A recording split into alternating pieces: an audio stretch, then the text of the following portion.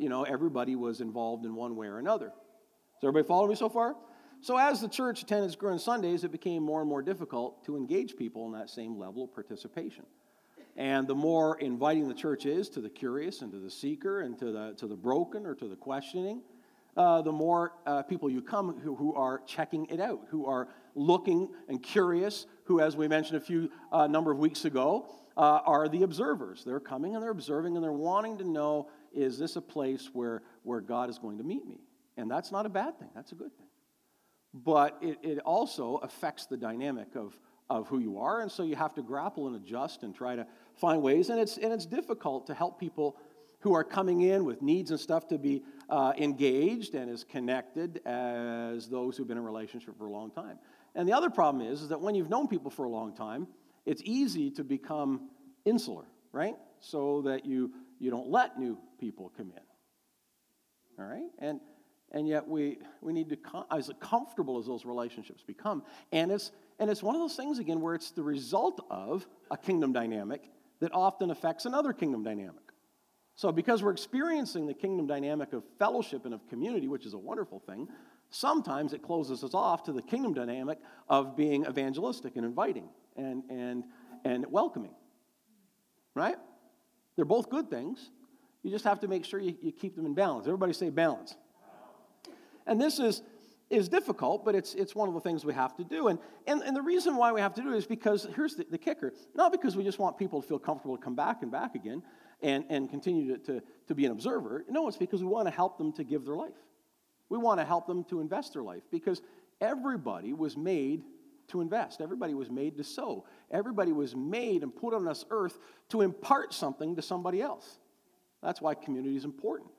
As iron sharpens iron, the Bible says, so does one man or one woman's countenance sharpen another. We refine one another together in relationship. We refine one another in community. And we do that by giving of ourselves and imparting something to someone else and then receiving from those who impart to us. And so we want everybody to be able to give because service is part of the journey in the body of Christ.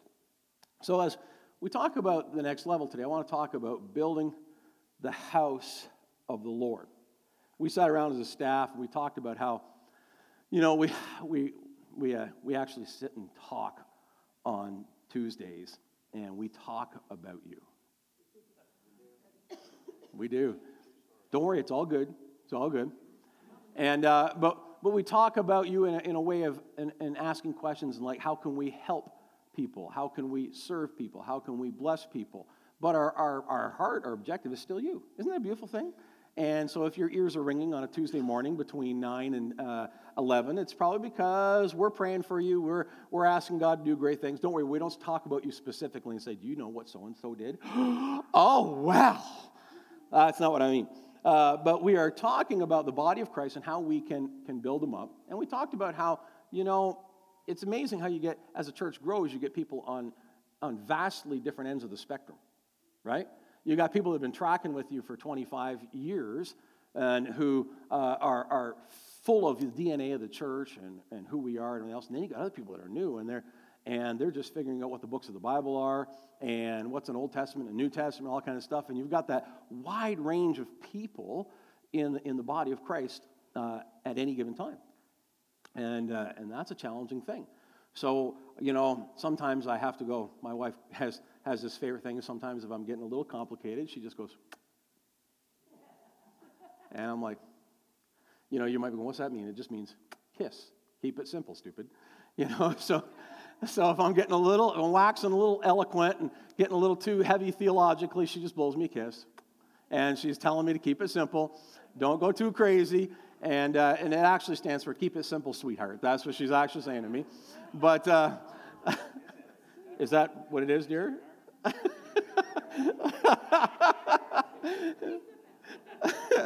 Yeah, she's pleading the fifth this morning. So we have to understand that God built the kingdom for every one of us, everyone, no matter where you are in that journey, to be able to give. Right? Everyone. And we want everyone to be able to give to help build the body of Christ. And I found it very interesting that in the Hebrew language, working together is just important, worshiping together. Yeah. In the English, in the Hebrew language, the word avoda, everybody say avoda, is the same word for worship, one of the words of worship, and it's the same word for work. Isn't that interesting? So the word avoda can mean worship or it can mean work. It's the same word. And I think that's interesting because what it shows us is that the ancient Hebrews had a deep understanding of what it was to live an integrated life, a whole life, where they really didn't see a whole lot of separation between worshiping the Lord or worshiping the Lord with what I do, worshiping the Lord with my hands. And they also had an integrated life in that they understood that every person was meant to worship the Lord with serving, with loving, with giving. And so the same word is used for both. And it reminded me of a couple scriptures. One is whatever your hand finds to do it with what? All your might.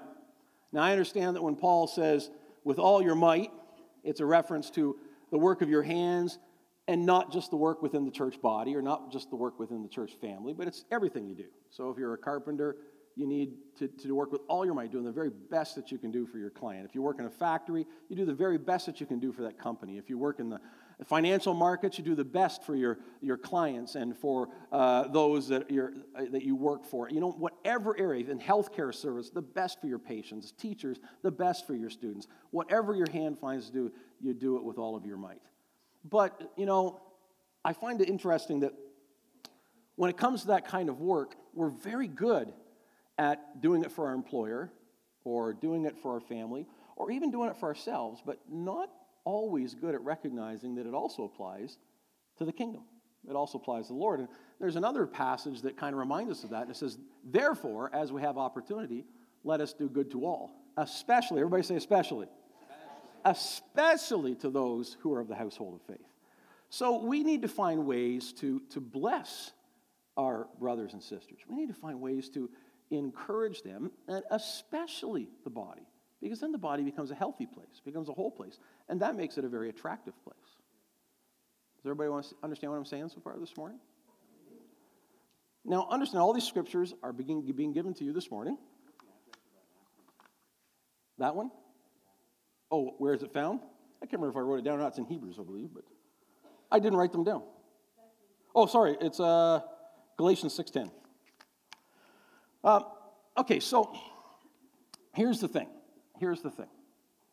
All of this scripture this morning is not being given to you so you can say, that's right, people need to do good to me and build me up, encourage me because I'm part of the household of faith. Right? Does everybody understand that? These verses are not being given so you can look at other people and say, yes, you're right, Pastor, they have let me down. You're right, Pastor, they haven't been there for me. No, these are being given so that you can take a look in the mirror and say, Lord, what are you calling me to do? What are you equipping me for? What are you wanting me to do to impact other people's lives? Someone say amen. Say, I got it, Pastor. All right. Now, I want to look at a particular book of the Bible today. In fact, we're going to go through the whole book. You're like, oh my word, how long are we going to be here today? It's really easy because the book only has 2 chapters. All right? It's a short story. It's only got 2 chapters. So we're going to jump through the whole book today, and we'll be able to do it only 2 chapters. Nudge this person and say, only 2 chapters. All right, so I want to look at the beginning of it, though. And this is Haggai, the book of Haggai. So if you got your Bibles, turn there. If not, I'll put them up on the screen for you. Chapter 1, verses 3 to 11. All right? This is an incredible passage of Scripture today, and it's all talking about in the Old Testament about building the temple of the Lord. And it says, then the word of the Lord came by Haggai the prophet, saying, is it time for you yourselves to dwell in your paneled houses and this temple to lie in ruins? Apparently paneling was big in those days. Now, therefore, thus says the Lord of hosts, consider your ways. You have sown much and bring in little. You eat, but do not have enough. You drink, but you are not filled with drink. You clothe yourselves, but no one is warm. And he who earns wages to put into a bag with holes. Verse 7, Thus says the Lord of hosts, consider your ways. Go up to the mountains and bring wood and build the temple that I may take pleasure in it and be glorified, says the Lord. You looked for much, but indeed it came to little. And when you brought it home, I blew it away. Why? Says the Lord of hosts. Because of my house that is in ruins, while every one of you runs to his own house. Therefore, the heavens above you withhold the dew, and the earth withholds its fruit. For I called for a drought on the land and the mountains, and on the grain and the new wine and the oil, on whatever the ground brings forth, on men and livestock, and on all the labor of your hands. Now, this is one of the most stirring passages, at least to me, in the Old Testament Scripture. A little bit of history for you. Haggai is one of the prophets speaking to the people of Israel after King Cyrus gave an edict releasing them from captivity. You got to understand, they were taken in captivity some 60, 70 years before by the Babylonians, and then there was a war. The Babylonians were conquered by the Persians, and King Cyrus released an edict giving the Israelites permission to go back to their homeland, even though they'd been taken out of it in exile, so they could go back, and the primary reason so they could reestablish worship to their God. And so they could go back and they could build their temple. And so Haggai was one of the people traveling with Israel back to Jerusalem to rebuild the temple after they've been living in captivity for about 60 years. And, this writing was somewhere between 536 and 520 BC. So they returned with joy, and they started well, building an altar and resuming sacrifices and even laying the foundation. But then construction ceased, and the completion of the Lord's house stalled, and the prophet speaks. Okay, so that's the context for what you're hearing here this morning. If you're wondering why in the world, what's he talking about? This is what he's talking about. And I want to talk about three problems that were facing the people of Israel that caused them to stop work on the house of God. All right? And I want us to understand what was taking place and what was impacting them as believers. So the first thing that happened is that they lost interest. They became disinterested in working on the temple. Although they'd returned for the purpose of rebuilding, for whatever reason, after only a few months, the building and the construction had stopped. Perhaps they gave up or they quit working because they were now trying somehow to just forget about all the problems they had, all the pain, and being free now finally. They were able to invest a little bit of time in family and friends and in all the rest of it. And so doing the work just seemed like somehow reminded them of why they had been released in the first place, and it brought back all the bad memories of captivity. Perhaps it was because they were finally just a free people. And as you know, freedom comes with its own set of temptations, right? It's easy to be obedient when you're a slave, but when you're free to follow the same kind of rules in your life, personally, is difficult because freedom comes with its own challenges, comes with its own difficulties. Am I making any sense to anybody? You know, when mom and dad are saying to you, let me just talk to the youth here, but when mom and dad's put down rules and you follow the rules, and you know that if you don't follow the rules, that you know all your privileges are taken away, and so you actually follow the rules, and so you come home at a specific time, and and then you don't go out getting drunk and everything else because of the rules, and then you go to university, you go to college, and for the first time, mom and dad aren't there. And do you know how many university and college students I talk to that go, man, the first time I had liberty, I was a complete idiot. Takes them a few years to reflect on that and come to that conclusion.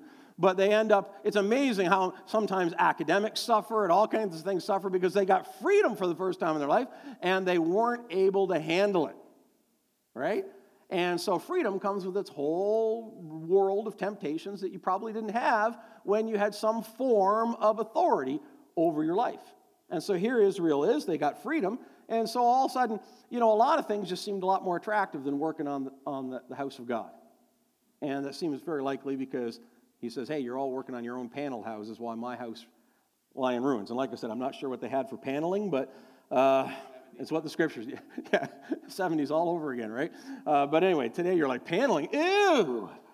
We're even rebelling against, although I think, isn't wallpaper making a comeback? Yeah. Ugh. Anyway, For all you people who are thinking about putting it up in your house, remember what it's like to take down. All I'm going to say, think about that. Think about how evil it is to take down. Please ponder these things before you dive into the wallpaper craze. One day you're going to look at it, you're going to go, ew, and when you have to take it down, oh my goodness. You know, it is not fun. Just saying, just put that out there. Burn it to the ground. Yeah, you'll cover the wallpaper with paneling. That's what you'll do. But you know, are we very much different today? You know, are we very much different today? You know, when you think about it, when we began the church and it was new, every one of us was so highly invested that it was easy to invest 2-3 nights a week into the work of the kingdom. Yeah, you remember what it was like, right? We're over at your house. We had pool parties. We had planning parties. We were together 2-3 times a week, just in each other's faces all the time. Gary got sick and tired of us, said, get out of my house, I don't want to see you anymore. Just kidding. But, you know, we spent so much time together, and because we're so invested in getting the work done, right? But then after you get some time under your belt, and you get some work and stuff done, it's easy to lose that passion, that edge, that investment strategy that you had in the beginning, right? And that's why in order for the church to continue to grow, it's important for each generation to take a hold of the level of responsibility and passion for the kingdom that the one previous had. And when you fail to do that, you lose the church. You lose a generation. Because it isn't just about keeping them in the door, keeping them in the building, it's about keeping them invested. Everybody say invested. And so, yeah, that happens. And part of that distraction comes when we experience, like I said, freedom and liberty for the first time, and we get distracted by the things of the world, and we get pulled away. But some of it happens just because, oh, well, here's the old phrase we throw out there all the time. Been there, done that, finish it for me. Got the t-shirt, right? In other words, yeah, I've been down this road before. I've made all those investments. Now it's somebody else's turn. Have you ever said that? Sure you have. Sure you have. All right, if you're over 50, I guarantee you've said that at least once in your life. All right. But here's the interesting thing. The prophet reminds them that their present fruitlessness was the hand of the Lord. He says, I blew it all away. You work, you labor, you're doing all this stuff, and it doesn't seem to have any effectiveness. It doesn't have any fruit. Why? Because I'm blowing it all away. Why? Because you're so busy doing your own thing, you're neglecting my house. You're neglecting my house. So the first reason is people lose interest. It happens, right? And we have to go to Holy Spirit and say, Lord, help me re-engage. The second thing is they become discouraged. Everybody say discouraged. If you read ahead into the second chapter, you see how discouragement also played a factor in the neglect of the construction of the house of the Lord. See, some of the returning exiles to the temple and to Jerusalem had seen Solomon's temple 60 years previously in all of its glory before Israel was conquered. They had seen it in all of its majesty and all of its power and all of its splendor. And so for them, what they were working on now just seems so meh. Everybody say meh. M-E-H, this generation's favorite word, meh. You know, it just seems so less than. It seems so uninspiring. It seems so not Insta-worthy. There, how's that, right? There you go. It seems, you know, and so what happens is those people understood that it had been at some time much greater. And what happened is their discouragement rubbed off on the younger generation. Listen to what it says in Haggai 2 and verse 3. It says, who of you is left who saw this former house in its glory? How does it look to you now? Does it not seem to you like nothing? And so the prophet speaks to them, and he's identifying the fact that they're comparing it to the house of Solomon when they're the temple of Solomon, and they're going, does it not feel like this is just subpar, right? And so he's he's understanding that there's discouragement that settled in. And again, this sounds really familiar. And let me just give you a personal journey on this. When I was first saved, when I first became a Christian, I was hanging around the church all the time, right? They had the doors open, I was there. And I got listening to some of the old timers in the church, all right? And it left me feeling discouraged. You see, they would all talk about former moves of God and how, do you remember that time back in 1975 and the glory of God fell, and they'd just talk about this. But here's the problem. You see, it was 1984, and I just come to the Lord. Or 81, sorry, 1981. Boy, am I getting old. It was 1981, and I just come to the Lord, and a few of my friends had come to the Lord with me, and I was thinking in my mind, this is the greatest time. Yep. I mean, if God got a hold of me, this has got to be the greatest revival of all time. I kind of felt like the Apostle Paul in Scripture who said, that of all sinners, he was chief, right? And I felt like, if God could get a hold of me, this is the greatest time to be alive. And I saw all these people getting saved and all the rest of it. But then I'd hear the folks talking about glory days in the past and stuff. And since I was never there to experience it, and yet they were here to experience what was happening now, and if what happened in the past to them was greater than what was happening now, then I'm missing out. And I became discouraged. I became to think, okay, so, well, maybe this isn't so great because they're talking about stuff that happened, in yesteryear that's way greater than what's happening now, so I guess I should lower my expectations. Are you hearing what I'm saying this morning? And because prior to speaking to them, I was fired up. But after speaking to them, I became discouraged. And you know how easy that can happen to a new believer? You got a new believer who's just riding the crest of the revelation of God in their life. And then as they're just expounding to you about all the joy they're experiencing, all the good things that are happening, and you say, well, I remember when, and then you start going down that road, all of a sudden you're telling them, well, that's good, but what happened to me was better. Your intention may not be to discourage them, but very easily you can become discouraged. And I became very discouraged. And I thought, well, if this isn't good enough, Lord, then will anything we ever do be good enough? Will it ever measure up to what you did in the past? And I began to ask myself, what would be good enough? So how did the prophet tackle this problem? How did the prophet tackled this problem by giving them a pep talk. That's what he did. He gave them a pep talk. And he said in chapter 2, verses 4 and 5, he says, "Be strong, all the people of the land, declares the Lord, and work. For I'm with you, declares the Lord Almighty. This is what I've covenanted with you when you came out of Egypt, and my spirit remains with you. Do not fear." So he basically said, hey, be strong and just go to work. Get to work. There's a beer commercial on television that my son and I laugh at every time it comes on TV. And it's this old guy talking about, works Molson Canadian, works for the brewery, and his son now has decided to follow in his footsteps and work at the brewery as well. Come on, you guys, if you watch any hockey, you've seen it 100 times. And he just says, well, work hard, son. Work hard, son. And you'll do great. Work hard. You'll do great. Work hard. And then at the end, without looking at the camera or looking at his son, just the old guy looks straight ahead. Doing a good job, son. Doing a good job.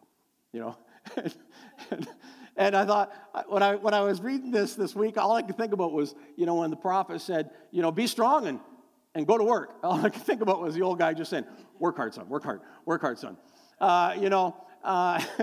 And you say, the pastor is actually using a beer commercial as an illustration. Just about the work, folks. Just work hard. The prophet says, be strong and work hard. And that's all I could think about. Be strong and work hard. Be strong and work hard. Work hard, son. Work hard. And I remember all the times I've told my sons that. Work hard, son. And if you work hard, you'll be above everybody else because there's so many people looking for an out not to have to work at all. So if you'll work hard, you'll rise to the top because there's so many people that don't want to work at all. And those that want to work will shine like stars in a society and a culture where somebody don't want to work. Does anybody know what I'm talking about? And so I said my kids to do that, and they set themselves to it, and they've been able to succeed. But, that's not the only advice the prophet gave. I'm glad it's not the only advice. Someone say, so am I. Wouldn't it be awful if the only advice the prophet had was just be strong and work. Be strong and work. But he had more advice.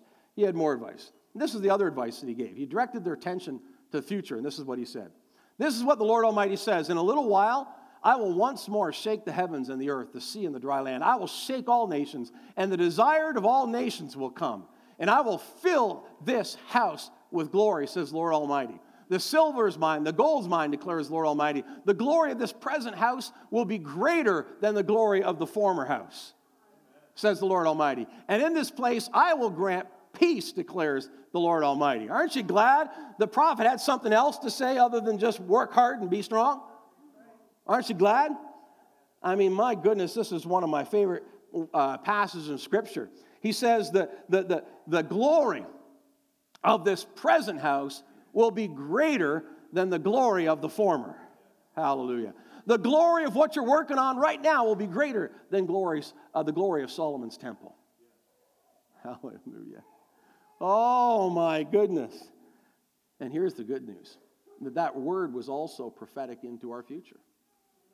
The desire of nations who would come is Jesus. And this is also speaking into our future that the glory of the house of Christ will be greater than the glory of Solomon's temple. The glory of the new covenant will be greater than the glory of the old covenant. And as we said last week, that God is the God who's building glory upon glory and ever increasing glory. And for you, young people, today, what does that mean? That the best is yet to come. Someone get excited with me. The best is yet to come. I'm so glad the best hasn't already happened. I'm so excited that the best is yet to come.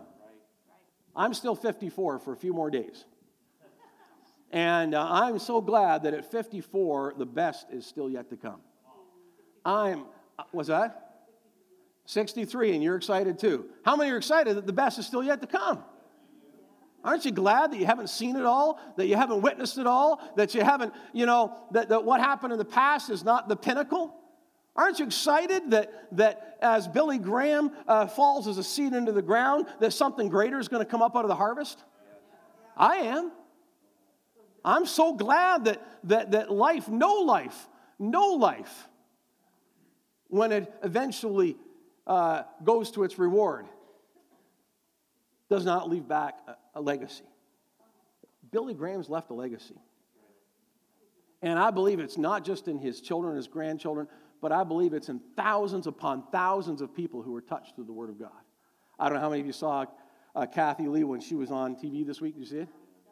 Oh, my word, when she talked about her whole family coming to Christ at Billy Graham, and she just preached the gospel right on television. Man, the stuff she said was awesome.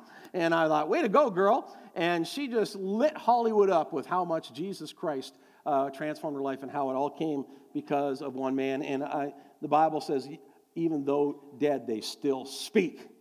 Amen? And here's the great news, that Billy Graham knew also himself that greater things would come from future generations than from himself. He was fixated on it. He believed that. He invested forward all the time into his kids and his grandkids. And we're looking right now as a ministerial having Will Graham, his grandson, here in 2019. Amen? And why is his grandson out ministering the word today? Because Billy was focused on the legacy that he was leaving behind. Hallelujah. And that greater things were yet to come. Whew! Oh, all right. Praise God. The glory of what God wants to do yet is greater than what he's already done. Amen. Third thing this morning was there was dissatisfaction. Dissatisfaction. Disinterest, discouragement, dissatisfaction. Once Haggai finally got the people back to work, he faced a new problem. The people became dissatisfied with their progress. Now that they were back to work, they were expecting an immediate reversal of all their years of inactivity. So the prophet asked the priest two questions, and I thought this conversation was really interesting. Look at this in Scripture. At first, it doesn't make any sense, but let me walk you through it. All right, he says, if a person carries consecrated meat in the fold of his garment, and that fold touches some bread or stew, some wine or oil or other food, does it become consecrated? And he said, no. The priest answered, no. So then Haggai said, if a person defiled by contact with a dead body, though, touches one of these things, does it become defiled? And the priest said, yeah, it does. It becomes defiled. Then Haggai said, so it is with this people and with this nation in my sight.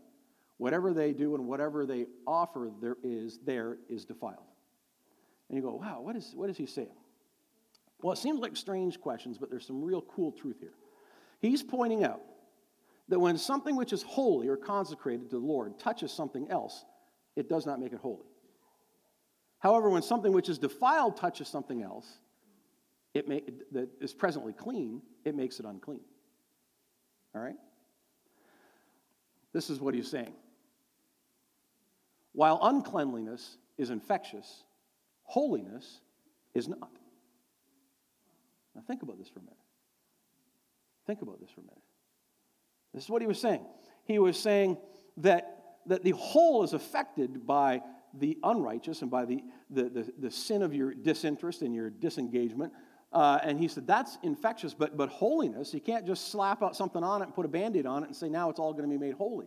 He's saying uncleanliness is infectious, but holiness is not. So don't expect the righteous work of 3 months to undo the neglect of 16 years. Oh, say, wow, that's a harsh word, Pastor. I don't feel very encouraged right now. Don't expect the righteous work of 3 months. They finally got back at it for 3 months, and now they're getting discouraged. They're getting down, and they're getting dissatisfied with their progress and all the rest of it. And the prophet has to remind them. He said, these things are not just fixed like that. Wow.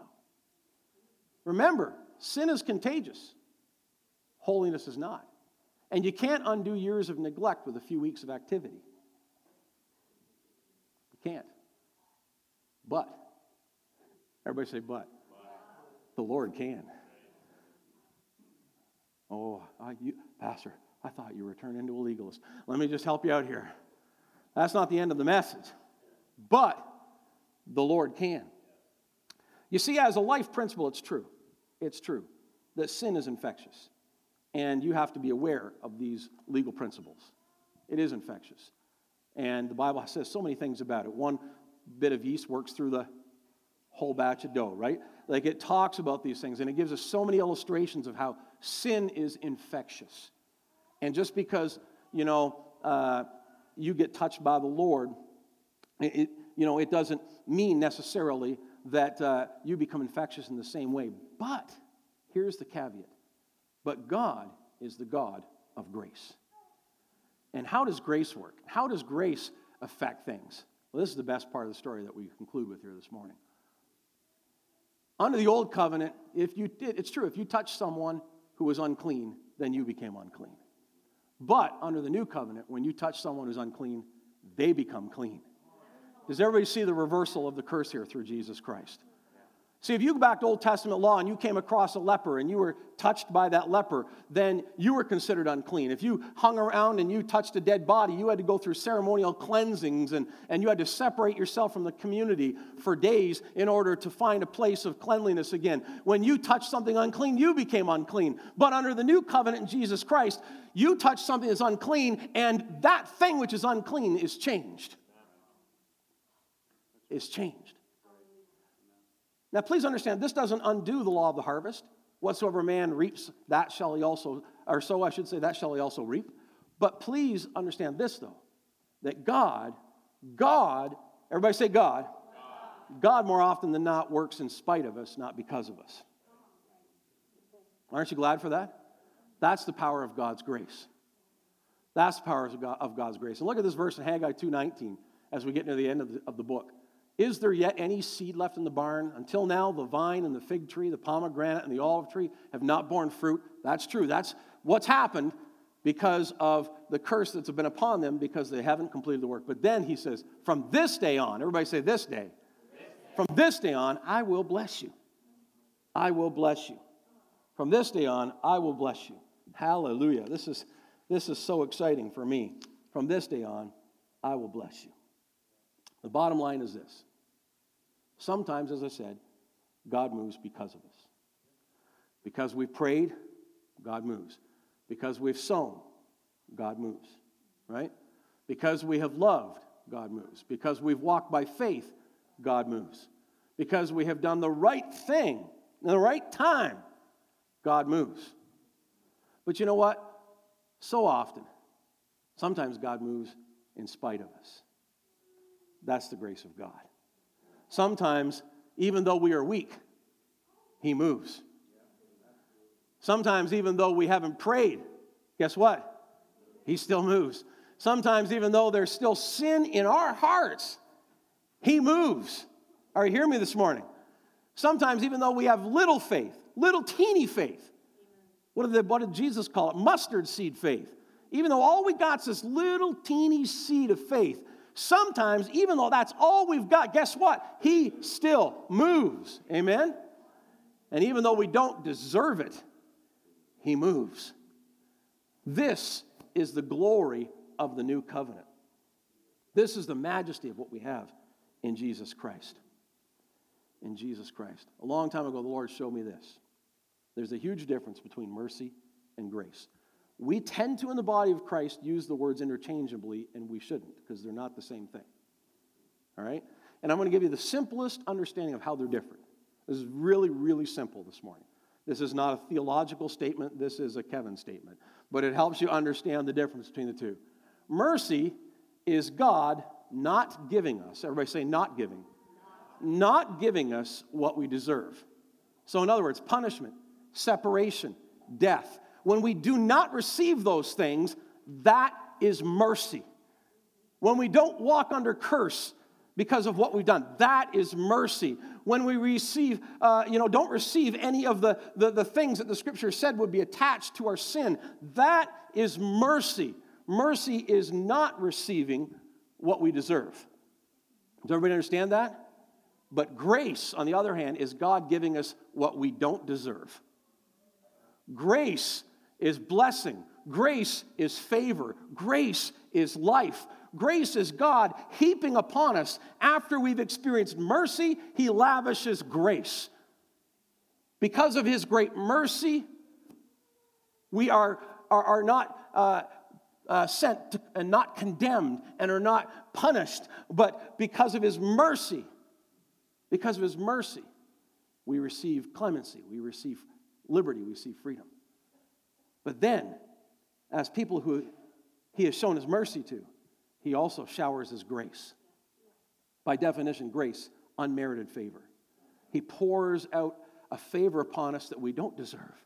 He gives us life, he gives us hope, he gives us joy, he gives us blessing. He pours it out on us even though we don't deserve it. That is the difference between grace and mercy. We've all been recipients of both. Mercy and grace. Mercy and grace. God has not given us what we deserve, and God has given us what we don't deserve. Somebody say amen to that. Amen. One last thing I want you to see here this morning. Last verse in the two books. On that day, declares the Lord Almighty, I will take you, my servant Zerubbabel, son of Shealtiel, declares the Lord, and I will make you like my signet ring, for I have chosen you, declares the Lord Almighty. Now that might seem like big deal. What's so special about that verse? What's so significant about that? Well, God chose Zerubbabel. He was the guy, the leader of Israel, that while Haggai was trying to encourage the people to get back to work. And he was the guy who was helping and was basically their politician, if you will, their leader. So did God choose him as a leader of Israel? Yes. Did he call him as a rebuilder of the temple? Yes. Did he call Zerubbabel as a restorer of glory? Here's the thing. More than Zerubbabel could ever have imagined. Why do you say that, Pastor? Because the man Zerubbabel who helped Israel restore the temple of the Lord to new glory became, by lineage, part of the great glory that 5 centuries later would begin our journey from glory to glory and ever-increasing glory. Zerubbabel was the great-great-great-great-great-great-great-great-great-grandfather of Jesus. Isn't that cool? If you check out the genealogies in Matthew chapter 1 and Luke chapter 3, you'll read in both of them, there's Zerubbabel. He was the great-great-great, many times great-grandpappy of Jesus. He was the man who couldn't possibly know that the work he was doing to restore glory to Israel at that time would be a forerunner of the glory that would come because of Jesus Christ. Hallelujah. I say that to say this, people. I want you to draw encouragement from this morning. That what you are investing, what you are giving today, produces a harvest even generations into the future. Even generations into the future. I've done everything I can to change the outcome of my own family. We were not a believing family. I was not raised in a believing home. My wife was, and so she's a third generational believer now.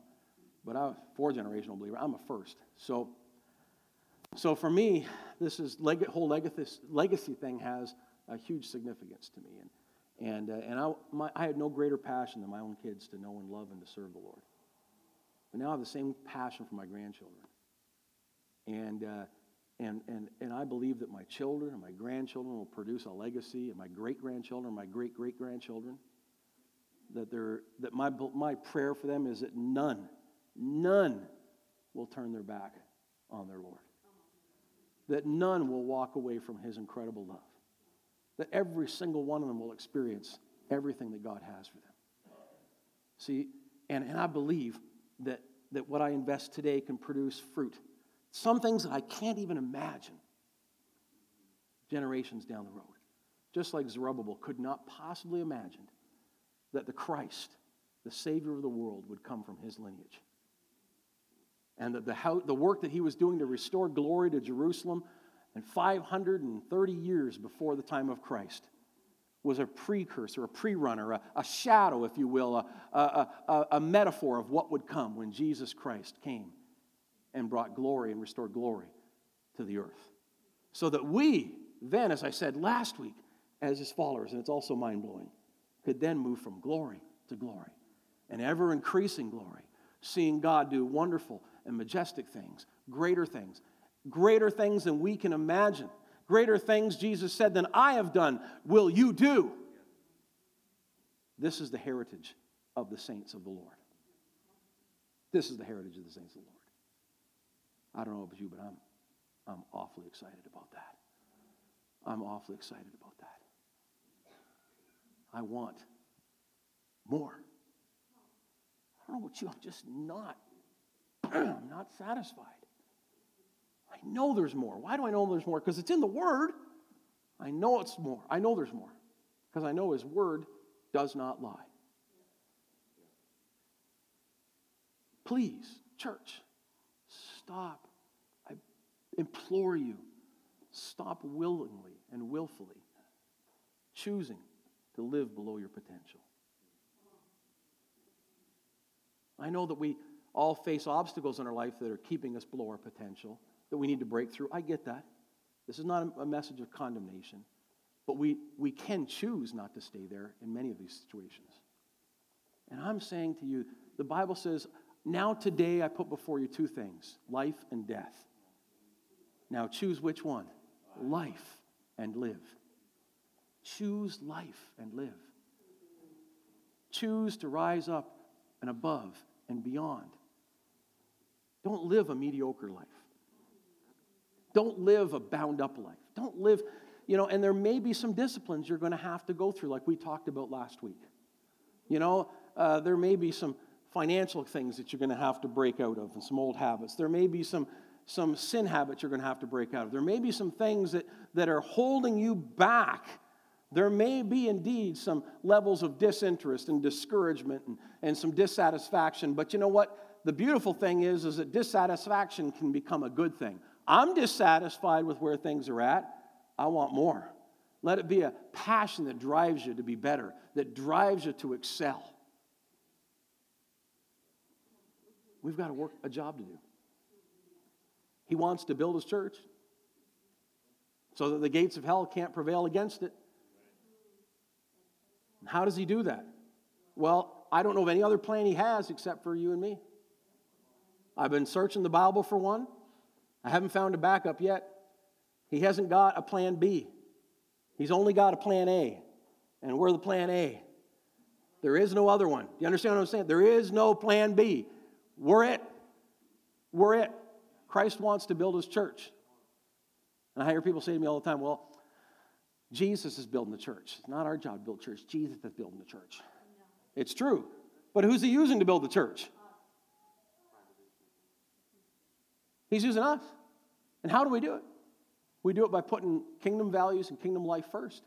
And when we do, we build the church. We fulfill his dream. His dream. We become his bride. We become his army. We become the answer in the world in which we live. He wants to build his church. He's got no other plan to do it except through us. So what my word is this morning. Jesus wants to build his church. You're looking at an incredible metaphorical story in the Old Testament of how does he do that. We got to, first of all, church, we just got to stop living, half-invested lives, disinterested in the outcome. Do we really care about what happens to God's church in the city of Belleville? Do we really care what happens to Desert Stream and to other congregations? Do we care what happens to the message of the gospel in the city? Have we become disinterested? If we have, it's time for us to get off the bench, out of the bleachers, back into the game. Can I talk to those that are over 40 here today? Those that are maybe feeling that you're at halftime in your life. Can I talk to you this morning? It's time to get back in the battle. Yeah, you might have played great in the first half. I feel like I did. Played pretty good at least in the second quarter, because the first quarter I didn't even know Jesus. But in the second quarter, I got off the bench and I started really engaging for the kingdom, and I had some fun. I've been privileged to do some pretty cool things, pretty spectacular things. But I don't want to, stop the game at halftime. I want to get back out there and give it everything I got. Some people would say, I guess I'm in my third quarter. All right, I'm in my third quarter. What's God got for me in my third quarter? Lots of good stuff. Lots of good stuff. Amen? I can't wait. And then, I don't know about you, but I was watching the hockey game last night, and I realized in hockey there's only 3 periods, so maybe the analogy breaks down, but we got into what would be considered the fourth quarter of the hockey game, the last 10 minutes, and the buds, they just kept putting it on. Hallelujah. Hallelujah. And, and I looked at it, and I said, you know what? This is the kind of victory we needed, where we kept our foot in the gas pedal right to the end. Proved to ourselves we can do it. We need to live our lives for the kingdom the same way. We have to. So, if that's you this morning, you become disinterested, it's time for you to get off the bench and re-engage. Maybe some of you have been discouraged, and you said, man, if you knew the week, the month, the years that I've just put in, you wouldn't be asking of me what you're asking of me. I'm just so discouraged. I'm feeling so beat down. There's no way I can be any help to anybody in the body of Christ. I just want you to know that is such a lie from the pit, designed to keep you right where you are. Because the enemy, he is absolutely threatened by the potential of the body of Christ. One of my most amazing stories in Scripture is when the disciples tried to cast out these demons from these 7 men that were sons of a priest, 7 sons of Sceva, right? And they laid hands on them and prayed, and the demonic-filled men beat the snot out of them. And as they beat them up, do you know what they said? They said, Jesus we know and Paul we know, but who in the world are you? And I love that passage because it didn't say Jesus we know. They said, and Paul we know.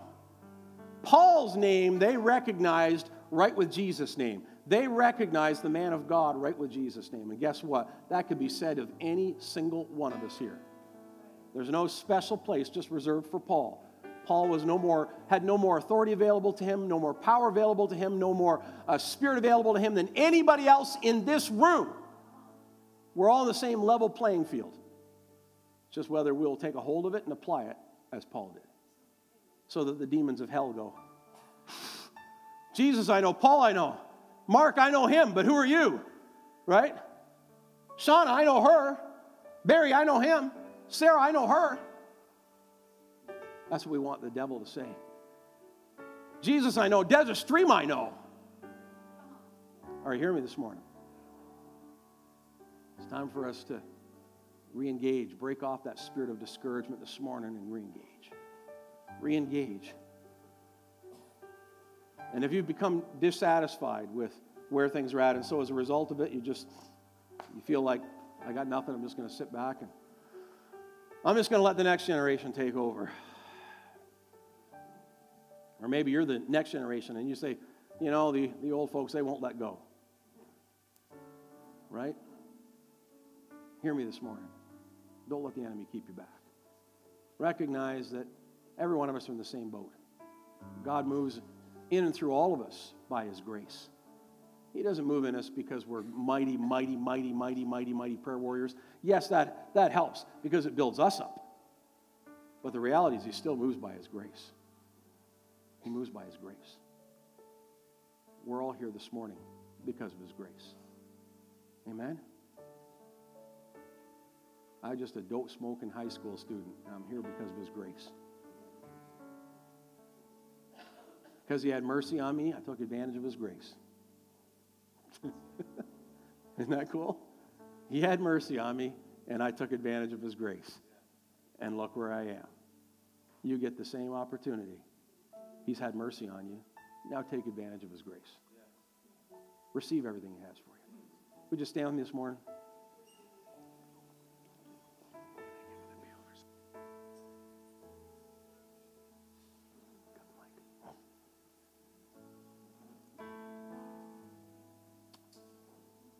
I feel that we're in a solemn place this morning, and I don't think anybody should leave just quite yet. I apologize. It's taken me a little longer to get this out. I knew as I was writing it, it's pretty hard to cover two whole chapters in one sitting. But I also felt like I couldn't break it up. And this is holy ground right now this morning. God is revealing to us. Some of you right now, you're even getting pictures of what it's going to take to get to the next level. We should all be horribly dissatisfied when our friends and the people we work with, the people we see on TV, the people we witness in public every day have so little understanding of Jesus and what He has for them. The only way it's going to change is if we get off the bench and we get back in the battle. We can't remain disinterested, and we can't allow discouragement and dissatisfaction to keep us from moving in. Higher in, up I should say, and further in. That's where God's calling every one of us today. I want you to just close your eyes with me this morning. Father, we confess our incredible need of You today. But Father, we all also cry out to You today, Lord, and we say, God, we want You to build Your church here in Belleville. And we're saying, Lord, here I am. Here I am, Lord, use me. I repent of my disinterest, and I ask for Lord, healing from my discouragement.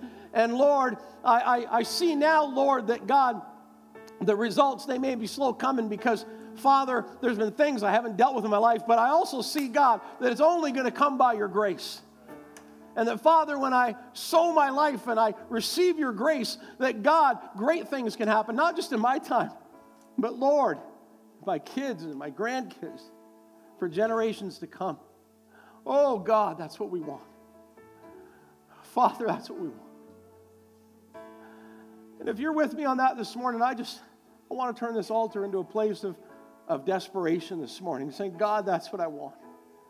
I want You to come and join me up here right now. Say, God, that's what I want. There's got to be, Father, something more that You have for us, and I want it in Jesus' name.